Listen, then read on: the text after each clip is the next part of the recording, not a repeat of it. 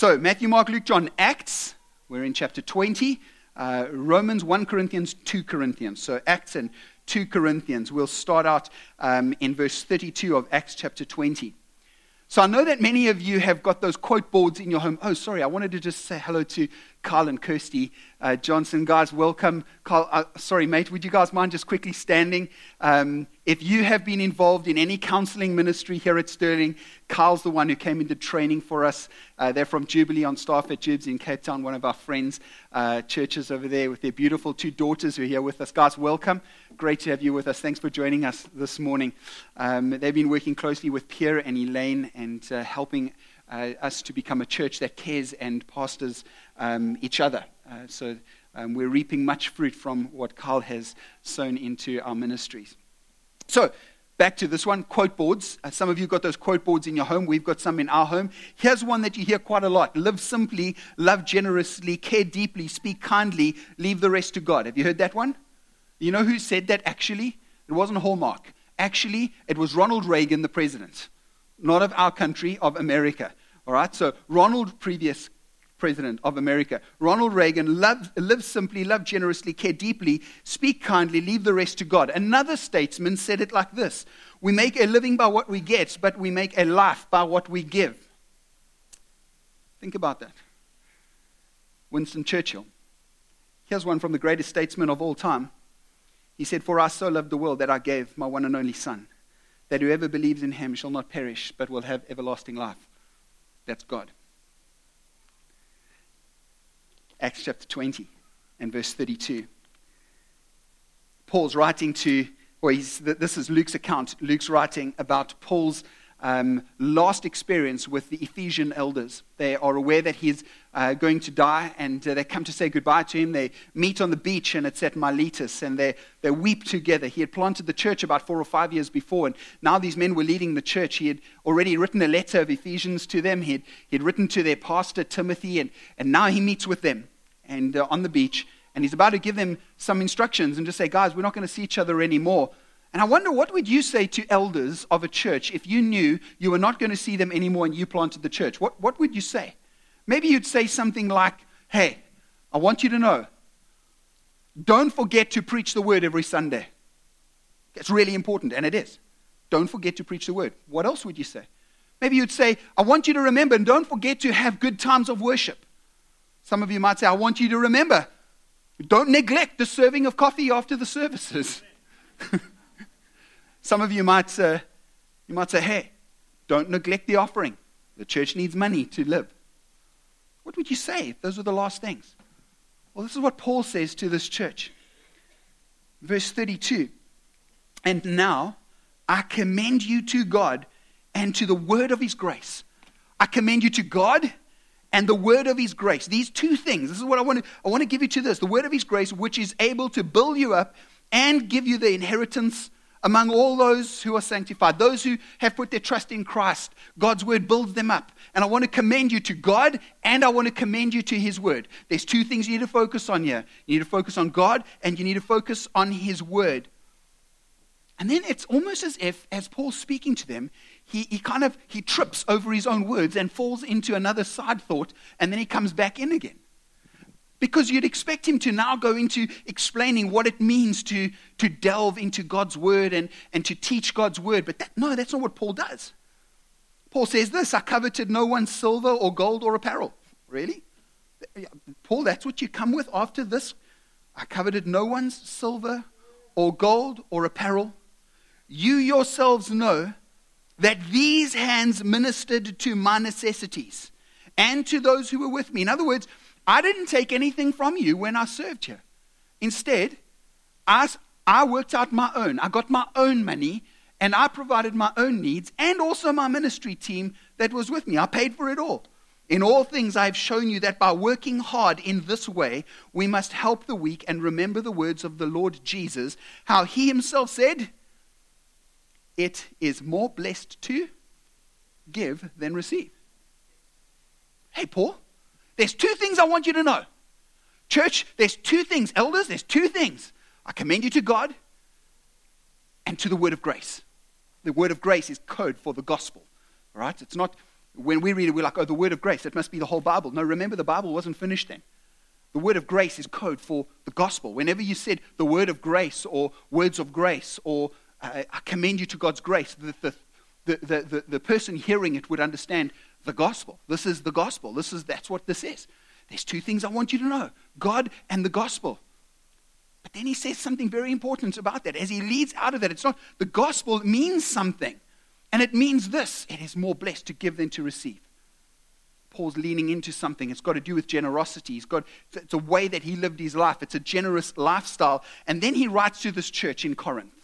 And the Corinthian church was a total mess, and they were messed up in the way that they worshiped. They were messed up in the way that they related to each other. They were messed up in the way that they ministered in the gifts. And Paul was trying to get this right. He writes the book of 1 Corinthians to them and deals with this all in chapter 12, 13, and 14. And now he writes another letter to them, 2 Corinthians, and 2 Corinthians chapter 8, if you're in 2 Corinthians.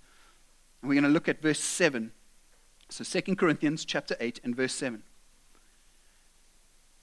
Paul says, but since you excel in everything.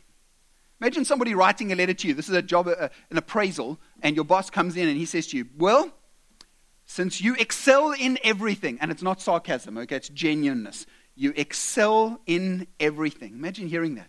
Then he lists what they excel in faith, in speech, in knowledge, in complete earnestness, and in love.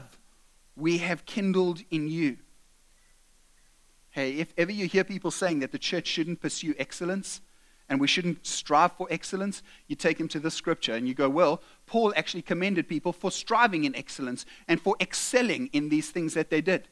It is important that the church excels and goes for excellence, not at the expense of other. See, it's not an either or, it can be both. Excelling doesn't mean that we should neglect relationship. But why not excel in relationship as well? So we should excel in the way that we worship. We should excel in the way that we prepare sermons. That as I'm preparing sermons, I should try to do better this week than what I did last week. Why? For my own sake? No, for the sake of Christ. This is God's word that I get to preach to you every Sunday. Excel in that. Excel in your attendance of small groups, because the Bible says don't neglect meeting together. Let's excel in that. Or excel in pastoral care and how we care for people.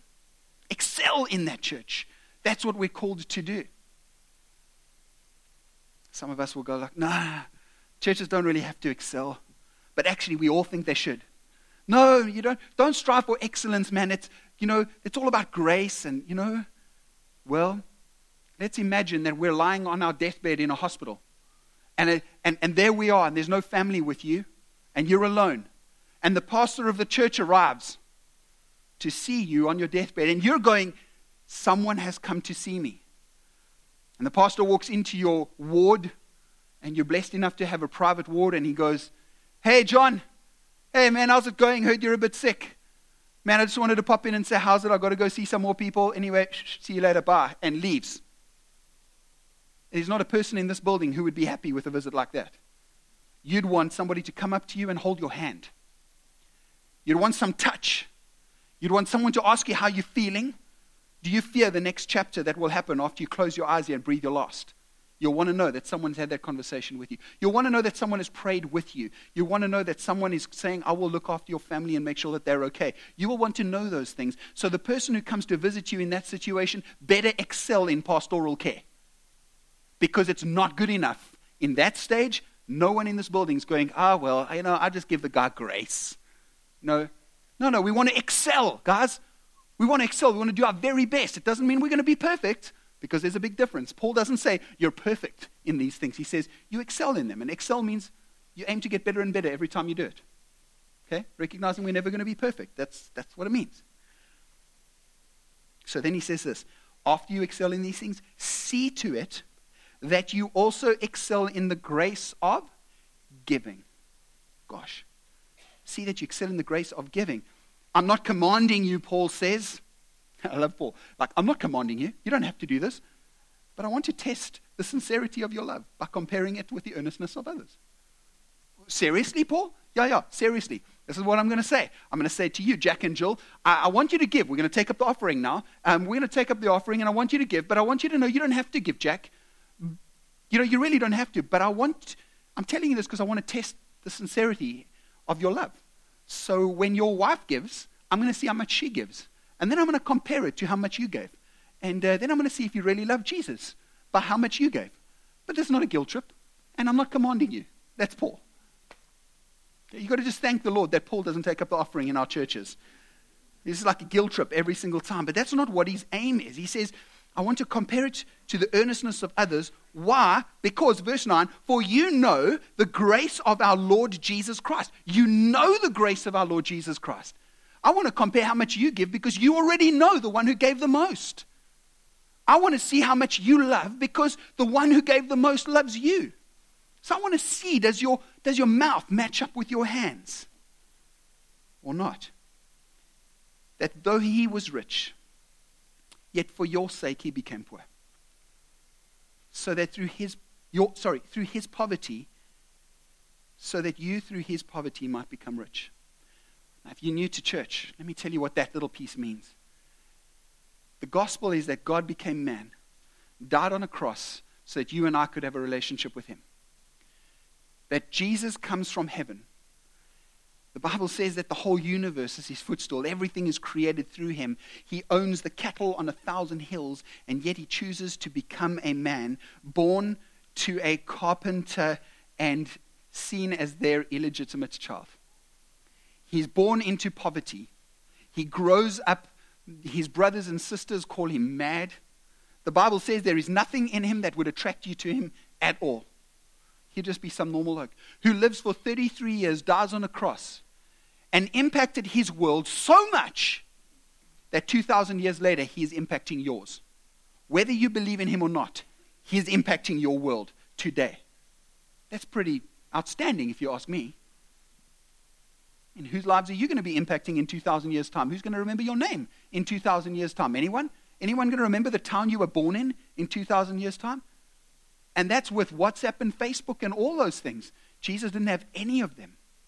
He leaves the wealth of heaven and comes to the poverty of earth so that in our poverty, we might experience the riches of heaven. And we might know God. Friends, I want to talk to you a little bit about this morning. We want to just explore this idea of generous living and what it looks like. It's so important as we launch out of the blocks here for you to know this is not about we want you to give more money. This is not us saying as a church, hey, we're going to take up another offering and this time we're sending around buckets, okay?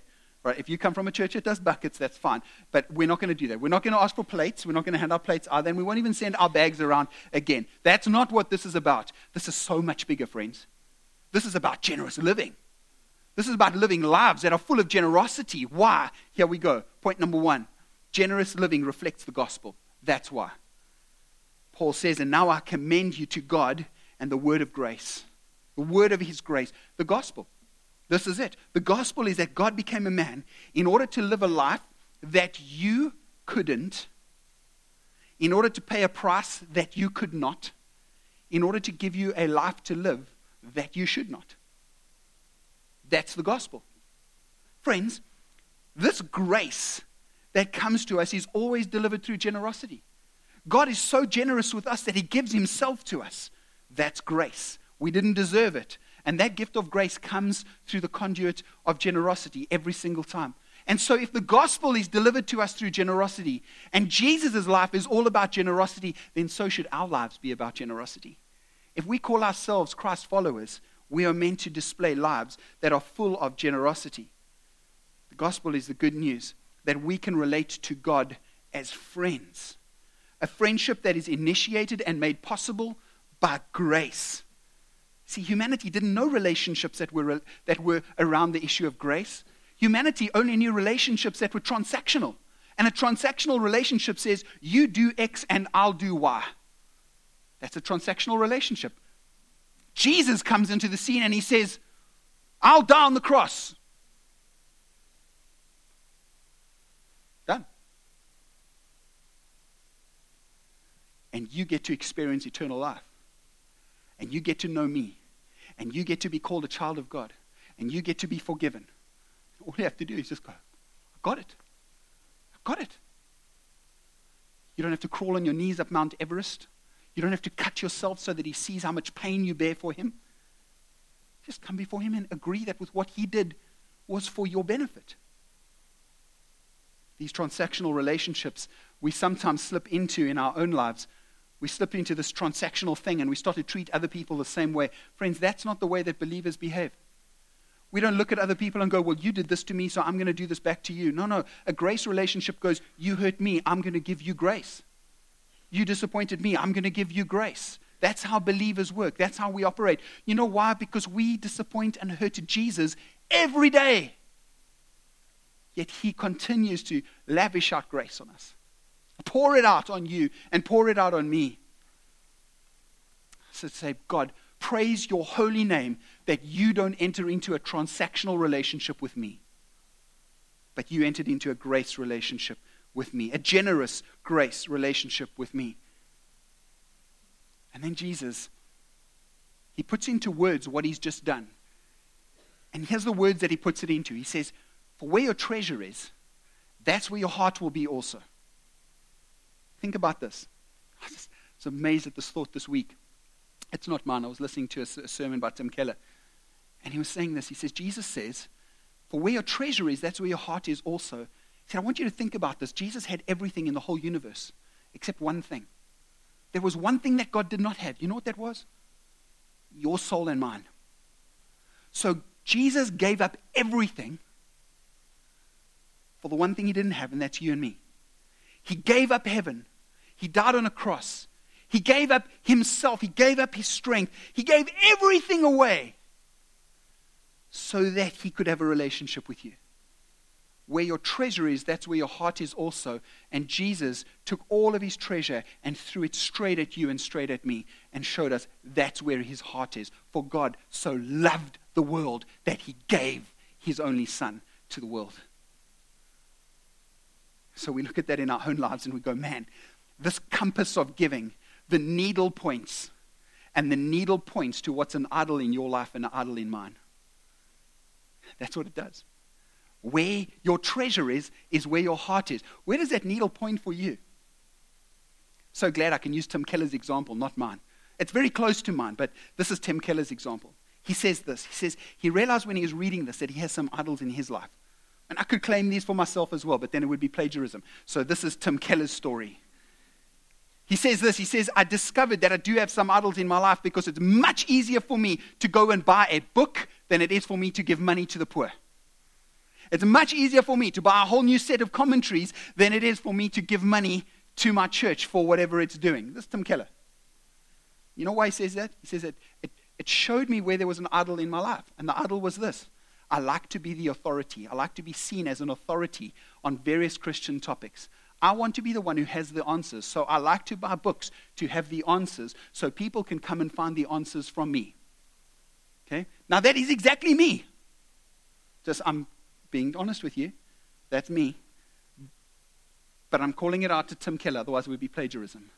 So it's Tim Keller today. But let me ask you, what's the thing that the needle points at in your life? Where do you throw your money? Where would you rather give in? If you've got, when you come to that time of the month where you're deciding how much you're going to give, how much you're going to give to the Lord, and your choice is that or a new pair of running shoes, where are you going? It's that or this new thing for my mountain bike, where's it going? It's that or the new installment I have to pay on my car, where's it going? It's that or the new cell phone, where's it going? It's that or away for the weekend, where's it going? Where's it going, guys? It's that or a TV that's about 3 more inches bigger. Where's it going? Where your treasure is, that's where your heart is. The needle indicates what could be an idol in your life and what could be an idol in mine. And let me just say, we all have them. I lay hold of Jesus. It's great gospel. I come before him and say, Jesus, I want to take that idol off the throne of my life and I want you to be there. I want to repent of my sin and say, I don't want to do it this way. I want to do it in a different way. Jesus, would you come and would you be the king of my life? I want to rip the treasure where I've thrown my treasure. I want my heart to be where you are, so I want to throw my treasure into that. So Jesus, would you be king of my life? Get on the throne in my life. I'm going to get off the throne in my life. Friends, that's what it means to cross the line of faith, where you come before him and just say, God, I want to give my life to you. I want to ask you to forgive me. Jesus, thank you for dying for me. Thank you for giving up the wealth of heaven for the poverty of earth, so that through this poverty of earth, I can know the riches of heaven. That's the gospel. When I take these gifts that God has given me and I use it in generous service of others, 1 Peter chapter 4 and verse 10 says it like this. It says that we deliver God's grace in its various forms to others. I want you to just think about that as you are generous to others, you become the courier of God's grace. Specifically speaking about spiritual gifts, these manifestations of grace. That when I use what God has given me for the benefit of others, to make a difference in other people's lives, I become the courier of grace. That grace that's delivered through generosity. As I become radically generous for others, God's grace gets poured out on others around me. Second one that we want to have a look at is this. Generous living is the priority for the Christ follower. Generous living is the priority for the Christ follower. If you want to know, hey, I'm a Christ follower, what's my priority? Well, is it for me to tell other people about Jesus? Well, without generosity, you're never going to take the time to tell other people about Jesus. See, you will never be generous with your time. You'll never be generous with the news that, hey, you know what? You're standing on the threshold of hell, and the news I've got to give you can get you into heaven. Let me be generous with that news. Without generosity, you can't do that. See, generosity is the priority for the Christ follower. The Bible says that we're to excel in this area. Paul talks about this as excel in giving, but we know that he's not just talking about that. He wants us to excel before that. He talks about excelling in other areas as well. I want you to excel in this area. Like we try to excel in other areas of our life, fitness. We try to excel in relationships. We try to excel in academics. You try to excel in your marriage. Hey, Paul's saying, I want you to excel in this area of generosity. I want you to flex that muscle. So he wants us to excel. Secondly, Larry Poole says it like this, because when I hear this stuff, I start to go, oh my goodness, I'm terrible at this. I'm terrible about being generous. Because there's one person I love being generous to other than my wife, and that's me. I'm like, Matt, today is just a you and me day. I want to be generous to you. Today, I'm going to go and buy you a Friesland milkshake. That's what I'm going to do today. I know we don't have money for this, but I'm going to do it just for you. Because I love you, Matt. Do you guys ever have a conversation like that with yourselves? No? No? Oh. Yeah, thank you. Okay. Thank you for your generosity there, Law. All right. And so I'm like, I'm terrible at this. How do I fix this? I came across this once reading some of Larry Poole's work. He says this, it's like a muscle that you develop. And he says it starts out like this. It's just a job. Being generous is just a job, you know. It doesn't matter whether it's giving finance, whether it's helping people, whether it's serving, whatever it is, it's just a job. And you see these guys who wear these black shirts around the building, and they help us with hospitality, and some of them are deacons, and they make sure that you've got great coffee, and it's super exciting the first time you do it. It's like, woohoo, I'm part of a new team. I'm going to serve coffee over here. But it actually gets terrible after the third person's asked you, where's the sugar? And you're like, oh, it's on that table over there. What table? I don't know, the silver table next to you. Turn around. Look, there on the table. There. Oh, there it is. You should put it over here. Everyone's got a brilliant idea. You know, just do it my way is all you want to say. And it's just a job. It becomes a job. I don't want to do this. It's just a job. But the more you do it and the more you understand that this is about you being generous with your time, the more it becomes a habit.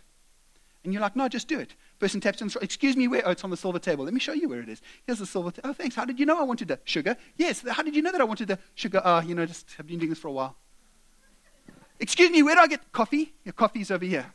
I noticed there's only coffee. I want tea. Tea, it's over here. We have tea as well. Tea's over there. Right? It's in the corner. It's around the corner. We don't associate with those people in our church. And it becomes a habit. And it's something that you enjoy doing. And so from being a job to being a habit, it moves to being a priority. And now you find yourself being offered a holiday away for the weekend. And you're like, no, I serve coffee that weekend. I can't do it that weekend because I'm prioritizing it. The team says, hey, let's get together, and it's a Saturday afternoon, and you're going, oh my goodness, the Bulls are playing, and you're like, oh, that's South African rugby, who cares? And then you go, no, I want to come, I want to be with that team, and so you get together on a Saturday afternoon. Who does that? Saturday afternoon, you're going to get together with some people who talk to you about serving coffee. Don't you know how to do that? We've all known that since we were teenagers. But why? Because you're prioritizing it. So it moves from being job to habit to priority. But then something interesting happens. After you've been doing this with generosity, it moves towards being hunger. And now you're hungry to do it. It's like Saturday night and you're thinking, I can't wait to be serving coffee tomorrow. I know some of you are like, what? Yeah, for you it's still a job. But there are other people, when I say that, they're going, yeah. In fact, I'm just going to go serve coffee to myself right now, outside. I'm going to go serve coffee to myself. They're hungry for it. And so you come to a place at the end of the month or wherever, and you've just been super blessed financially. You've maybe sold somewhere, you've got some commission or whatever it is, and you're like, I've got some extra money. I'm so hungry to give to the Lord. I can't wait to give. Because it's moved from being job to habit right through now into hunger. And you're hungry because now you've learned how to be generous. And you've worked that muscle. Third one is, and these speak about 3 areas that we need to develop. It's not just money. We develop, as I touched on just now, the muscle of time. How am I generous with my time? Am I generous with my time with my children? Am I generous with my time with my wife? Am I generous with my time with myself? Am I generous in my time with my Lord? How am I doing that? Am I generous with my time? Am I generous with my time and my small group or my church? You're like, oh, well, not me and my small group because I'm not in a small group. Yeah, maybe I can suggest you're not being generous then. You need to be in a small group. You need to be in a smaller group. This is a big church. You need to be in a small group so you can grow and get to know people. How can you be generous with that? Next one area where we can develop the muscle is the muscle of talents, our gifts, how we give. Andy Stanley says it like this. These T's are not mine. Time, talents, treasure. That's not mine. It's Andy Stanley. Develop the muscle of talents. This is the place where we minister God's grace. As I use my gifts and I minister God's grace. When we come together in worship and God gives you a word and you come and bring that word and we get to share it, you've just been a courier of God's grace over all of us. It's like you've just taken, if you can imagine, oh, by the way, there was a robbery yesterday at Hemingway's. Many of you heard about it. If you're on Facebook, everyone's like, woo, Pick n Pay got robbed. Then a jewelry shop got robbed. Then a coffee shop got robbed and all of these things. But what happened was the shop gets robbed and to stop the robbery, smoke is released in the building, in that shop. Boom, the whole building's full of smoke. And then as the people get arrested, the smoke dissipates. When you come and use your gift, it's as if God's grace just comes and fills up the building. And we all just enjoy the grace of God for that moment, and then we leave together. But if you're not using it, there's nothing. And you're like, what have I got? Well, it's not about you. It's about God's grace. But I don't know if this word is correct. I don't know if I can serve it. I don't know if I can use my gift. It doesn't matter because it's not about you or me. We just become couriers of God's grace. It's not about couriers of our grace. It's about couriers of God's grace. Here's the last one. We develop the muscle of treasure. Paul said, see that you excel in this grace of giving. Yeah, and I know I said it wasn't about money and we're not taking the offering and we're not taking an offering again. Okay, we're not. But let me talk to you a little bit about this one on giving, on money and what it means. It means that it all comes from God. And I'm going to be obedient and I want to be generous with my funds as well, my finances as well. In the Old Testament, God will write to the people of Israel in Malachi chapter 3. He says, will a man rob God? And they're like, what? We rob you? God goes, yeah, you rob me. How do you rob me? He says, tithes and offerings. Why? Because that's mine. Hey, you can have whatever theological opinion you like about tithes and offerings. This is the biblical truth. There is a portion of what you earn that belongs to God. Yeah, that's it. There is a portion of what you earn. For Ananias and Sapphira, it was coming to the church and saying, we have this much that's God's. But actually it was this much.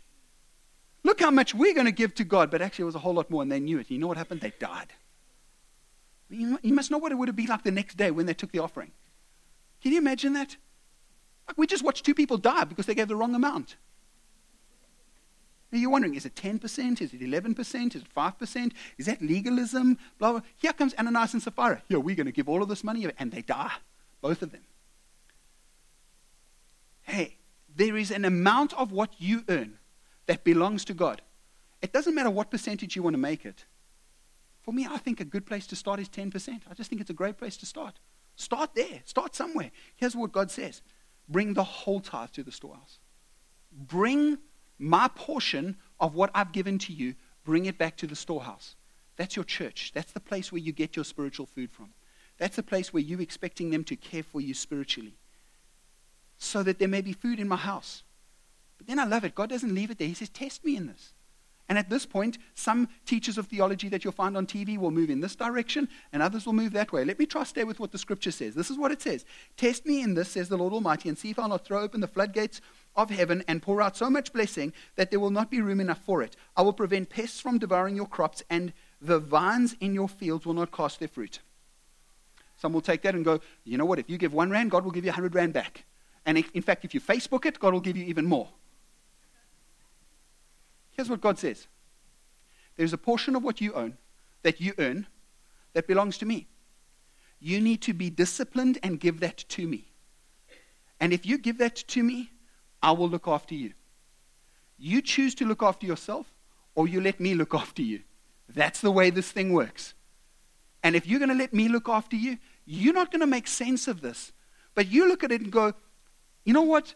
I need all of this to live. I won't have enough electricity. I won't have enough petrol. I won't have enough clothes. And God's going, man, if you trust me and give me that portion, I'll make sure your clothes don't wear out as fast as they would if you kept all the money for yourself. I'll make sure that your electricity doesn't wear out. I'll make sure you don't get leaks in your pipes. I'll make sure that your car goes further. I'll make sure your tires don't go flat as fast as they would. I was thinking about this morning. Somebody came to me the last time we did a teaching on giving. It was about 3 years ago. And they were like, I realized that I don't have much to give, but I'm going to give anyway. And so I did. And we had this rat that was in our kitchen. I can't remember who the person was who told me the story. I wish I could. They said, we had this rat in our kitchen. And it was eating its way through all of our cereal. We were throwing boxes of cereal away over and over again. And then I just, I was like, hey, I need to give to the Lord. So I gave to the Lord, and the rat left. Gone. Like, I can't explain that to you. And if you go, that's a coincidence, excellent. You can choose it. Is it a coincidence or a miracle? You guys choose. I was thinking about Anthony and I, and I was wondering if I should tell you this or not. But I don't know. The house we're living in is our first house. Okay? It's our first home. We've owned no other home before that. This is our first home, and we've been living in this home for about 15 years. All right? I don't know, actually, because you don't get a manual when you buy a house. It tells you how often you must do stuff. I don't know how often you're meant to fumigate your house. How often are you supposed to do that? Does anybody know? Like, is it every 2 years, every year, every 3 years? We've never done it. Never, ever. Except when we got the house. We bought the house, fumigated it, and never again. And when this person told me this thing about the rats, I was like, it's not like we don't have the odd cockroach, and we haven't had the odd rat, okay? All right? Then we do, because that's the whole of East London. But never had to bring in people to do that. Never had to spend thousands to try and have my house fumigated. And I promise you, I believe that that's because of God. That's this. Because I don't have vines in my house, and I don't, but God says He's going to keep the pests. He's going to keep the pests from my vineyards. I don't know how God does that, but He just does. And I can't explain it to you. But in the months where I've not been able to tithe, or I've not done it out of disobedience or whatever, it seems like I don't have enough petrol at the end of the month. It seems like the electricity runs out quicker. It seems like I get a water bill from hell. But then in the months where I do give to the Lord, it's like, hey man, my car's still got fuel at the end of the month. The lights are still on. It's not about weeks, but you get what I'm saying. That's how God works. God says, bring all of it in. Bring the whole thing in. Bring it to the storehouse so there can be food in my house. Randy Alcorn says this: the tithe is not the goal, it is the start. Tithing begins as a duty or a discipline and then moves into a delight. From job to hunger. Test me, God says. I challenge you, church. Test Him. Test Him in that. You say, well, that's Old Testament stuff. Yeah, you know what? You can take any way you want it. Jesus had many opportunities where He could revoke tithing, and He didn't. Jesus, He affirms this in Matthew 23. We see Him affirming giving to the Lord. In Acts chapter 4 and verse 34, we see that there were no needy people. And here it is, because the church gave more than the 10%. People would be selling their properties and bringing the money to the church so that there'd be nobody in need. So it's simple. You either go for the 10% from the Old Testament, or you go for a whole lot more in the New Testament. Maybe we should start with a 10, right?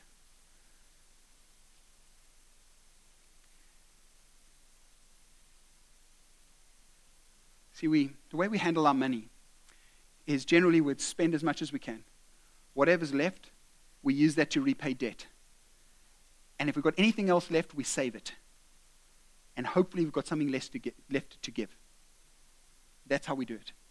The Bible works the other way around. The Bible goes like this. I earn so I can give. And then whatever's left from that, I save. And then I repay my debt. And then I spend. You go, Matt, how would you ever be able to pay back your debt? Simple. If you're only spending after you've been saving, you'll always be able to buy without debt. Simple. So we have to reprioritize things as believers and get things changed around.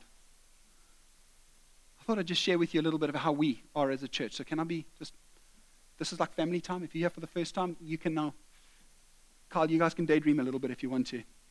Right, so if you're here for the first time, you can daydream a little bit. This is family time. We come around the table. We're going to break out our KFC here, and I'm going to talk. So this is how we are as a church.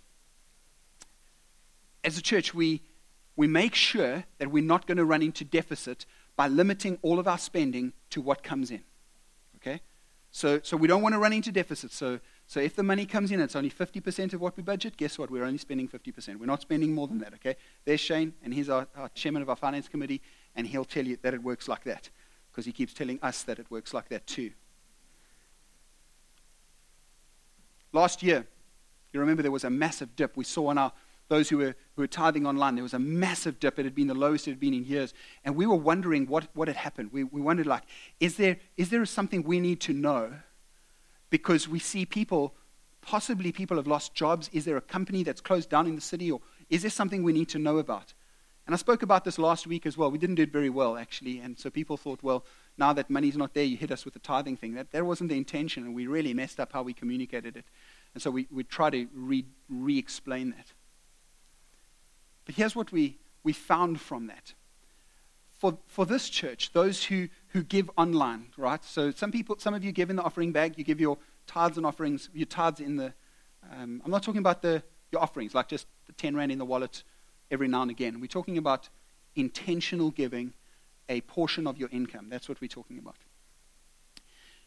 On average, for the last year, 190 people give through that online platform. Right? 190.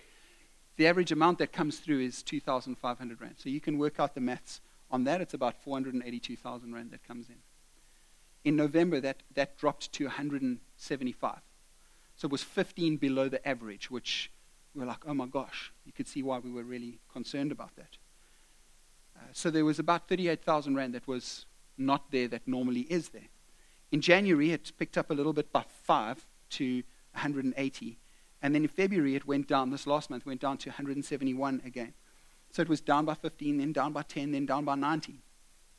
The 19 means that there's 48,000 that's not there, that's on average there. By the way, this is not the reason for preaching the sermon. All right? The reason for me explaining that to you is many people have come and asked us and said, Matt, what does it mean? I didn't know that. How many people do give? What does it look like? How much money does the church need to function? In February, the amount that was given online, the 171, accounted for 87% of our income. So 87% came from 171 online tithes.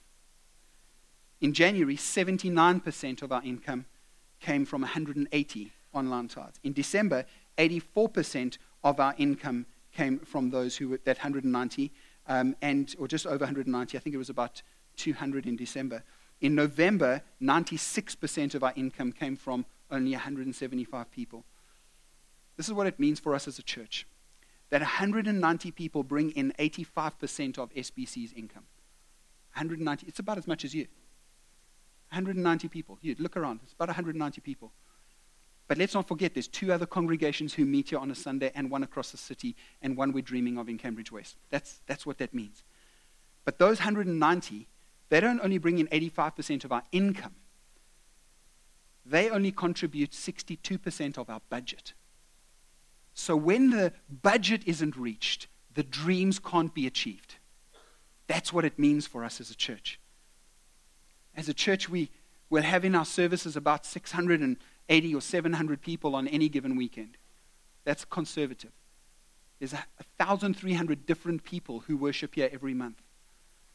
So if you're giving, I'm saying to you, well done, guys. This is what God is doing. He's taking a little and he's using it for much.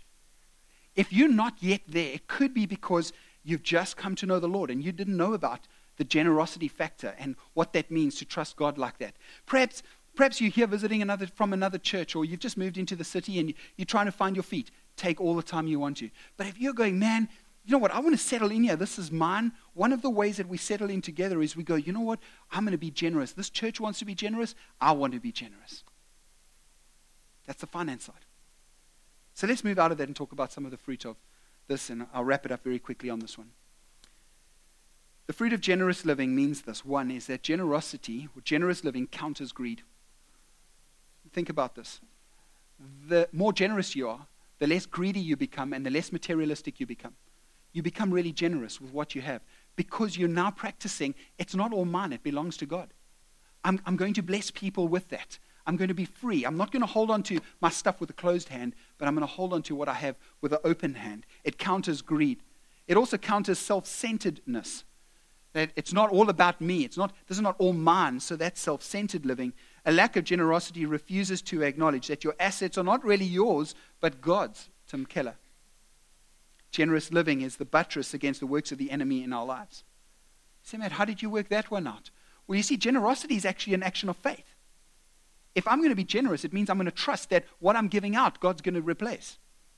That's what it means. It means I believe that God is going to look after me. And the Bible says in Ephesians that God has given us weapons to protect us from the enemy. One of the ones that really protects us, the defensive weapon, is a shield, and it's called a shield of faith. Now, here's what I've discovered about the armor of God, is that when we talk about the armor of God, and often when we teach our children about the armor of God, we teach it as nouns. In other words, they're things. This is the shield, these are the shoes, this is the belt, this is the breastplate, this is the sword. And so when we teach our children to pray, they pray like this. I pick up the shield of faith, I put on the breastplate of righteousness, I put on the belt of truth, and they'll pray that prayer and then go, now I'm ready for my day, and out they go. Some of you pray the same prayer. But have you noticed that the armor of God are not actually nouns, but they're all verbs? Witnessing, faith, righteousness, those are things you do. So for me to pick up a shield of faith means I practice faith. And one of the ways I practice faith is by being generous. When I'm generous with what I have, I'm practicing faith. And that protects me from the enemy. That's a buttress against the enemy taking me down into a road of or a hole of materialism.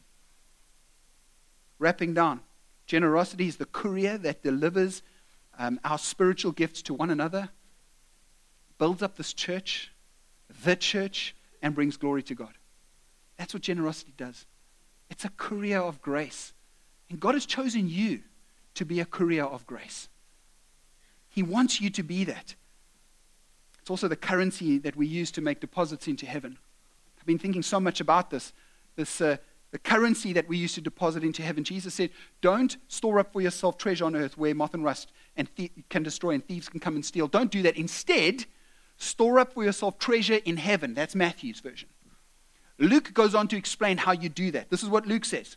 Luke chapter 12 and verse 33 says this. Sell your possessions and give to the poor. Provide purses for yourselves that will not wear out, a treasure in heaven that will never fail, where no thief comes near and no moth destroys. For where your treasure is, there your heart is also. The more generous I am, the more I store up for myself treasures in heaven. Here's a thought. If the Bible says that this world that we live in is just a mist that appears for a little while and then disappears, man, are you making the most of this little mist to prepare for what's real on the other side? This is the short version. This is the trailer. That's the real one on that side. Last one, generous living experiences the rewards of God. We don't lean into health, wealth, and prosperity. This is not the prosperity gospel. But there is a reality in this where Jesus says in Luke 6:38, given it will be given to you. A good measure, pressed down, shaken together, running over, will be put into your lap. For with the measure that you use, it will be measured back to you. Augustine said it like this: God is always trying to give good things to us, but our hands are always too full of other things. The more generous I am, the more open-handed I am to receive from God. So how do we apply this to our lives today? Is there an area in your life where you need to practice more generosity? Maybe it's generosity of time. Maybe it's generosity of talent. Maybe it's generosity of treasure. Maybe today God has spoken to you about the generosity of the gospel and the generosity of grace. And maybe today God knocks it into your life, and maybe he's bulldozed into your life today and just gone, do you know what? I became poor so you could become rich. Now stop wallowing around in this mud and come and follow me. Maybe that's what God said to you today. Maybe God's been saying to you today, do you know what? I need you to trust me with your finance. Maybe today God's been saying to you, you want to be a part of a generous church. This church wants to be generous. A generous church means generous people. Maybe that's what God's been saying to you. Maybe you've never trusted God in this way. You're about to start the most exciting journey of your life because you can never outgive God. See, the reality is this is Jesus' church. If all of us get fired tomorrow and all of our companies close down tomorrow, this church still exists next month because it's his. It's not ours. We don't make it happen. He makes it happen. But he calls us to be a part of this journey of generosity. So let's live generous lives. Let's bow our heads and I'll close out in prayer.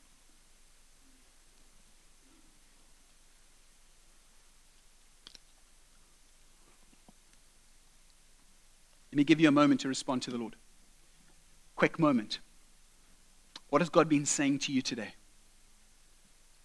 Would you respond to him and just tell him, God, I hear you. You've been talking to me about. You fill in the blanks. What do you need to confess before him today?